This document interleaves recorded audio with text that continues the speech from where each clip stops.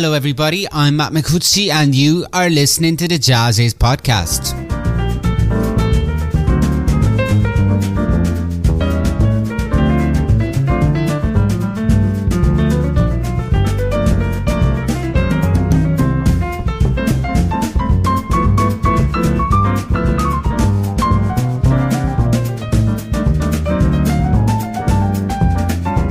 Hello everybody, JAZZIZ online editor Matt Micucci here, welcoming you to a new episode of our podcast series of conversations with some of the most amazing artists on the jazz and creative music scene today. A series that we simply like to call the JAZZIZ podcast, and is brought to you in conjunction with JAZZIZ Vinyl Club, a series of vinyl compilations carefully curated by the JAZZIZ editors, and that is an absolute must for lovers of jazz and vinyl alike. Our special guest today is Brazilian-born pianist, keyboardist and composer ADOLFO MENDONÇA. We're going to dive deep into the musical tapestry of his debut album, Brazilian Childhood, a collection of resounding originals and covers that embody an ambitious and visionary concept. He also shares insights into his collaborations with special guests and musicians hailing from 5 different continents and its unique blend of jazz improvisation, electronic instruments and the rich influence of Brazilian music, American jazz and rock. Beyond the new album, we'll explore the mind of the artist himself, and since he currently serves as the Director of Jazz Studies at the University of Minnesota Morris, we'll tap into his thoughts on the role of music and jazz education in the year 2024. So fire up on Audio Teeny and listen to the audio waves as they fly through the air. This is the JAZZIZ podcast.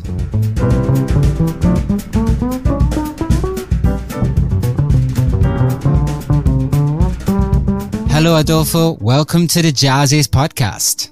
Thank you so much. Happy to be here. The way we like to start these podcasts here at the JAZZIZ podcast is I like to begin my conversation with artists by starting off with a simple icebreaker question, and that is to share a memory with me from early life or childhood of a moment that when they think back to it, they realize maybe that's when they awakened to the beauty and power of music. And also maybe it's one of those things that, you think back to it and you're like, maybe that's when I also started thinking that I'd like to become a musician when I grow up. So do you have one such memory that you could share with us at this time? The way I started to play it's not a very inspiring history. I was just a kid who wanted to do extracurricular activities, and keyboards and keyboard instruments were very popular at that time, early 90s, and I just wanted to do something. But starting at some point after a few years, I had the opportunity to really start playing the piano. At that time, I noted that I liked it more to improvise than to play music the way it was notated. So I started having a feeling that anything that allowed me to have creative freedom was more fulfilling for me than just playing music notation. And I started understanding that I wanted to be doing something that was creative in music. And at the same point, I started feeling so happy with music that I wanted to spend most of my life doing that. So do you mean when you talk about wanting to be more free in playing music and longing for that freedom, are you referring to a discovery of jazz in particular? Because, jazz, I feel, is the genre that allows people to be more explorative, but also in the moment. In the beginning, no. I just wanted to compose music and to improvise in any setting. It was only later, yes, I started learning jazz at that point, like, in my teenage years, I was already learning to play jazz, but it was only in 2015, when I was 32 years old, that I had the opportunity to come to New York from Brazil for a week, and I had the opportunity to watch the local musicians playing, and that was absolutely fantastic, but also terrifying, because their level of skill was amazing. It was something that I think it was not achievable. At the same time, I was terrified because I was in my 30s. I have been a professional musician and an instructor for a long time. And I noticed that I was not at that level, that I couldn't do or even understand that. So at that point, I started spending a lot of time dedicated to improve my playing of jazz. Well, let me bring the new album of yours, Brazilian Childhood, into the picture because, I'm inspired to ask you this question and I'm curious to know as well. So when you think back to your childhood, was there a lot of music around you? What kind of music would have filled your ears in your early days? Before I started playing an instrument, there was no music at all. Like, I lived with my mom and she enjoyed music, of course, Brazilian music, especially bossa nova, but we wouldn't be playing a lot of music at home. So really my start was something that caught everyone by surprise. But I would say that the main reason why the album is called Brazilian Childhood is because the main tune, Brazilian Childhood, it tries to reflect the experience of living a childhood 2 times in our lives. So it's the idea that we start our lives as a child, then we lose our childhood when we become adults, and then when we become parents and we have kids, we have the opportunity to revive that childhood experience when we play with our kids. So it's the feeling that you lost something and then you regain something again in the end. How do you aim to represent that with music? I'm thinking as well, having listened to your album, because it sounds like there's so many different elements, different traditions, different sounds. The sounds of the album itself is very rich. So how did you envision representing this concept musically? This is a very good question. The main tune is the one where I focus that the most. I do that by using kind of scat singing. There is no lyrics. I mean, these are not the guys singing in Portuguese. There is no words. There is no words. I try to imitate how a baby speaks in the moment that they cannot even say words. Okay. Then the tune starts getting more aggressive, and this represents the feeling of the childhood being gone and people having to take care of responsibilities of adult life and losing some magic in life at this point. And then later we have a little rechaptering of the melody in the beginning, but over different chords. It's a different structure. I use just the main motive, that is do-dee-da-da, but then the melody gets a new phase. It goes towards another place, but it feels more joyful because this represents the time where people have the kids and they have the experience of rejoining the childhood. So the idea is not the childhood of a kid. It's an adult enjoying the feeling of childhood in their later life. In the other tunes, like Ponta da Praia is the neighborhood where I grown up as a kid, and after I moved from Ponta da Praia neighborhood, I always enjoyed to go there. There is a very strong smell in the sea because there is too many fishes, and most of people hate to feel that, but I love when I go there. I find it very unique. You drive very close to the sea, very, very close to the sea. The other one is Alto da Serra. Alto da Serra is a place in Serra Negra, Brazil, a touristic city where I had the opportunity to take my cities a few times, and it has the most fantastic sunset ever. So it's an experience with the kids. And Iowa Winter Sky, this one is a little bit different. It just reflects the moment in my life that I were when I was recording the album. I was living in Iowa, And one of the most inspiring things in Iowa, I have to tell you, there is not a lot of exciting things to do in Iowa, but one of the most inspiring things in Iowa was the sunset in the winter.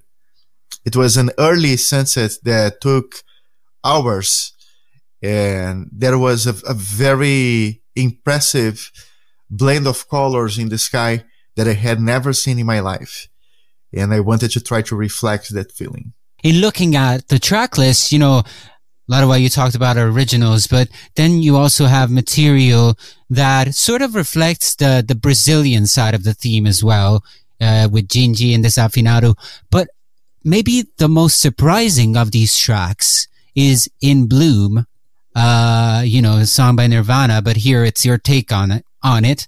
So what was the idea behind, you know, including this track in Brazilian Childhood? The reason why those are there, it's because I have been a rock musician for many years before migrating to jazz.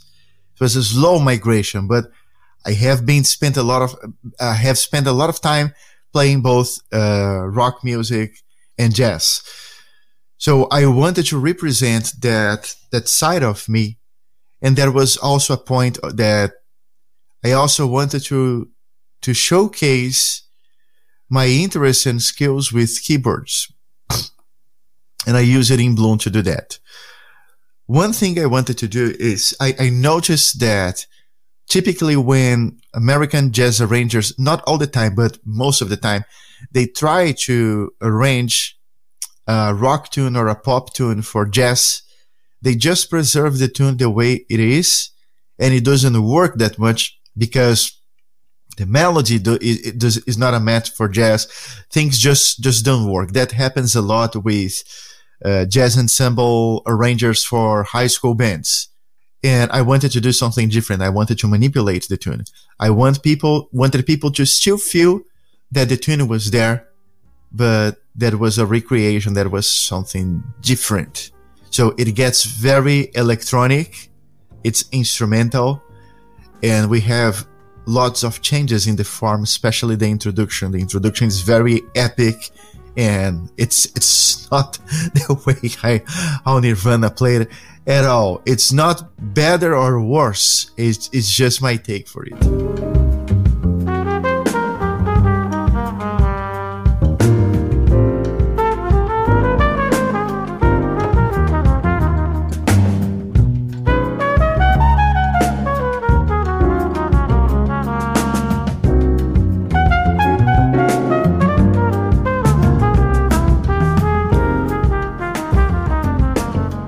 The track you are hearing is Ponta da Praia from Adolfo Mendonça's Brazilian Childhood, a track featuring a stellar contribution from Randy Brecker, one of the guest artists on the album. We'll resume our conversation with Mendonça in a moment, but first I wanted to remind you that if you love jazz and vinyl, you should check out JAZZIZ Vinyl Club, a new series of vinyl compilations carefully curated by the JAZZIZ editors and featuring some of the most exciting jazz artists from yesterday and today that we cover in the print version of JAZZIZ, jazziz.com, and these JAZZIZ podcasts. Go to jazziz.com and click on Join Vinyl Club. And now, back to our conversation with Adolfo Mendonça.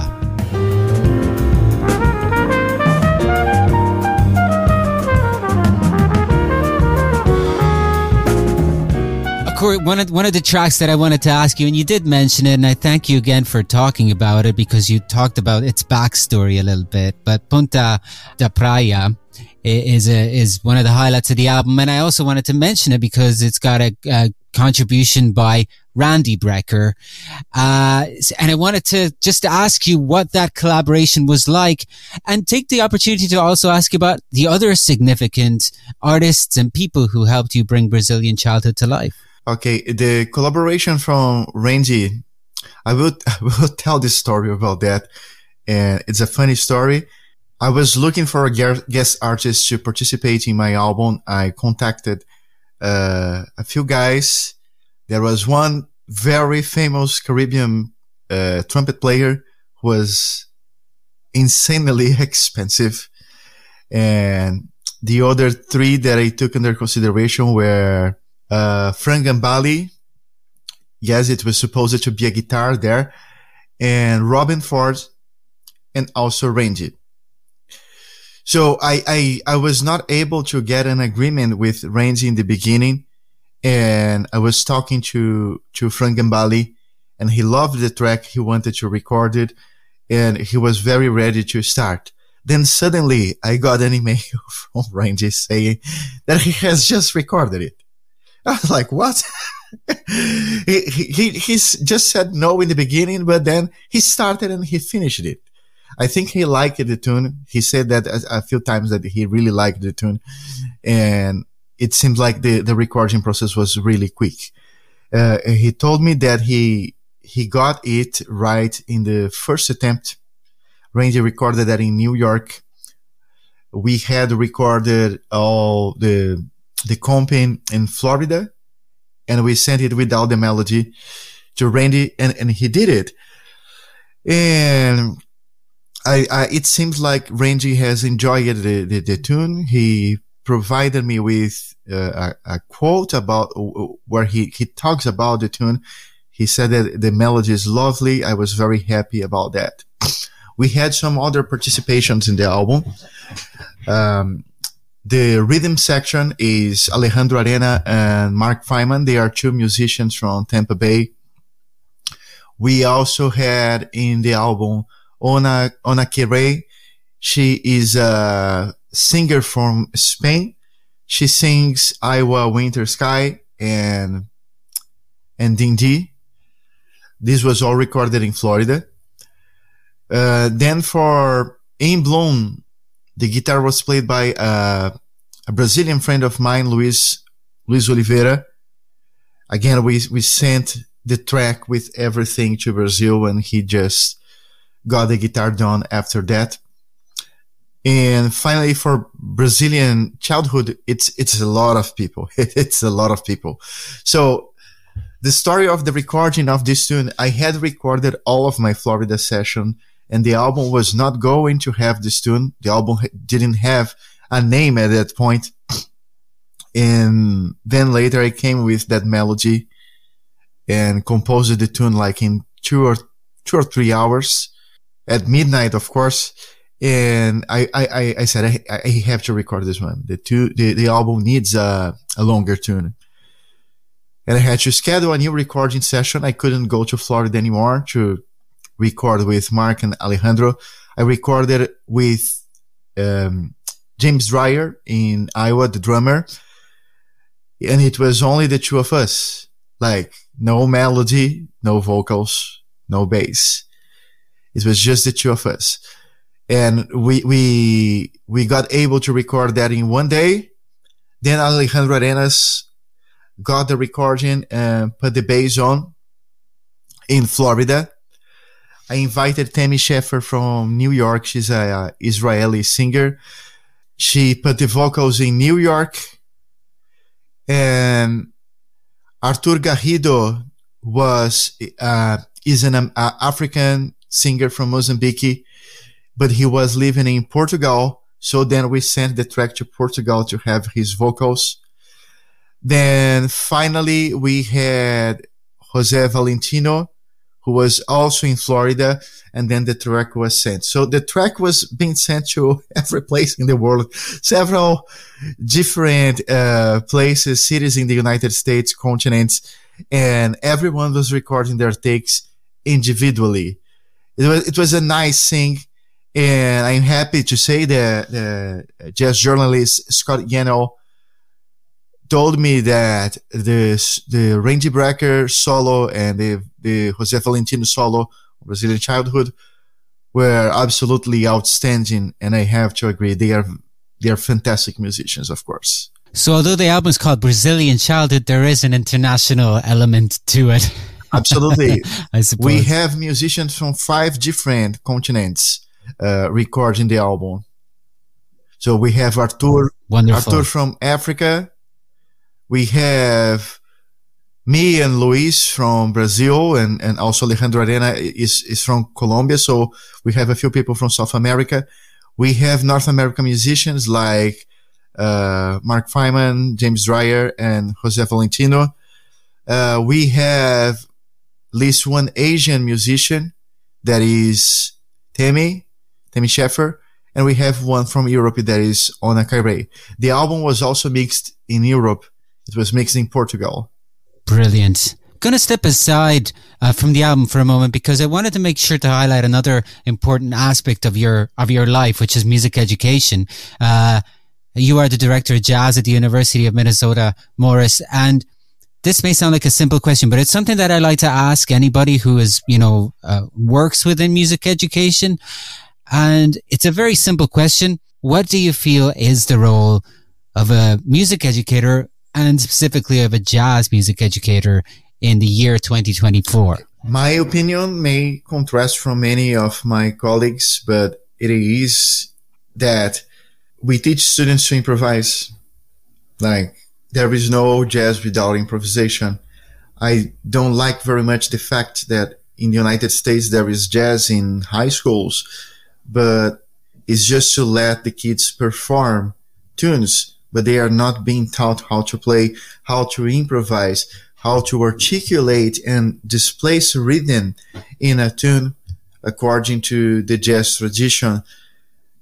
There is nothing of that. It's like teaching Western music. They just play it the way it is. So my vision for jazz music education is to teach people to improvise, to interpret tunes, to be able to analyze harmonies, to be able to compose their own tunes. And also, I think that jazz education cannot be only tradition, because jazz has never only been tradition. Jazz is tradition and innovation. So we need to teach the tradition, but we also need to teach people how to move to the next step, to the next way of playing in jazz that can be their playing, their own sound. So I am very friendly to approach jazz with electronic instruments. This is one of my things. And people need to find their own ways, but I do think that electronic instruments may be a very good contribution to jazz nowadays and in the future. So it should be one of the components. But no matter what, we should be aiming for the next sound, not only for what has been done in the past. And since you mentioned innovation and technology, this is a hot topic right now across all of the art forms, the world at large. But seeing as we're talking about music, I'd love to maybe ask you and hear your thoughts. What are your thoughts on, the entrance of artificial intelligence, of AI in the world of music? I still didn't have the experience of working with one of these newest AI resources for making music, but I can tell you that when I use DAWs to record music, when I use the digital workstation softwares like Pro Tools, Cakewalk, Logic, for example, now because of the artificial, I would say because of technology becoming more intuitive at some level, you can, for example, master your album at home, even if you don't know how to do it, because there are softwares that will analyze the sound waves to tell you what is the ideal mastering setting for your tune, and it will do it automatically, and you don't need to know how to master. You just feel the sound, and it will do some little changes, and that's all. And this is amazing. I haven't used that in my album, but I have done that to record music in the past. And I believe we may be starting to have resources like that, like the software suggesting the ideal equalization setting for you and the ideal compression level for you. And this is great because it took me a lot of years to understand how to use the effects processors. And there may be people who just want to create music that might not have the time and may not have the money to send it to a studio. So I think some aspects of that could be very useful for us to make music. Food for thought for sure, and thank you for sharing your opinions on that. It's quite fascinating. Just to wrap up our conversation, I wanted to ask you, seeing as this interview is being recorded relatively early in the new year, what's your your touring live date schedule looking like for this year? And also, are there any new projects, maybe new ideas that you're working on that you could share with us? And just generally, what is the best way for our listeners to keep up with all the news? Okay. First of all, for listeners to keep up with all the news, there is my website, ADOLFOMENDONÇA.com. It is ADOLFO,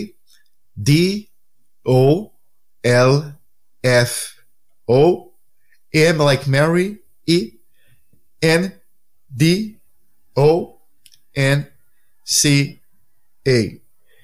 I am very used to spell my name that way because every time I have to ask a refund for some incorrect charge on phone, I have to spell it.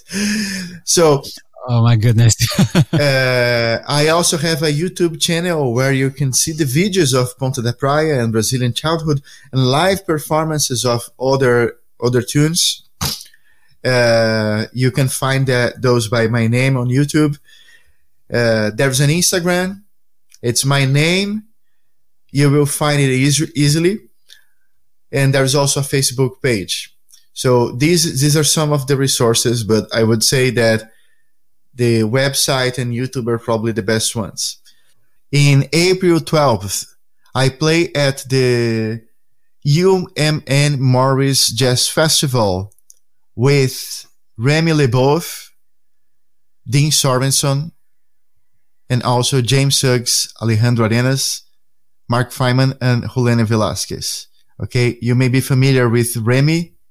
He is a multiple times nominated Grammy artist, and I'm very happy to play with him. And Dean Sorensen is one of the most published and most popular jazz educators in the United States. It's also a very good opportunity. In April 13th, I will be in Minneapolis playing at Jazz Central Studios with Remy, again, Alejandro, and Mark.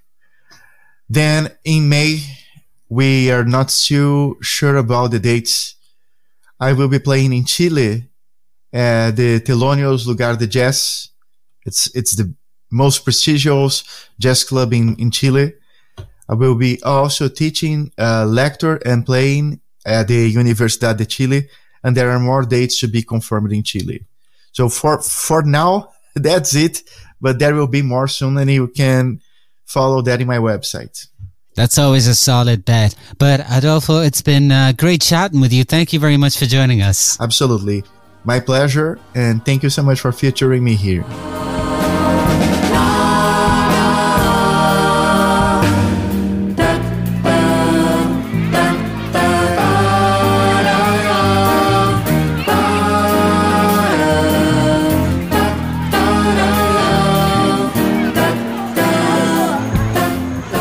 I hope you enjoyed my conversation with Adolfo Mendonça, and I remind you that his new album Brazilian Childhood is available now. And if you love jazz and vinyl, be sure to check out our JAZZIZ Vinyl Club. Join the club and we will send you 4 premium limited edition color vinyl albums mailed directly to you. Just go to jazziz.com and click on Join Vinyl Club for more.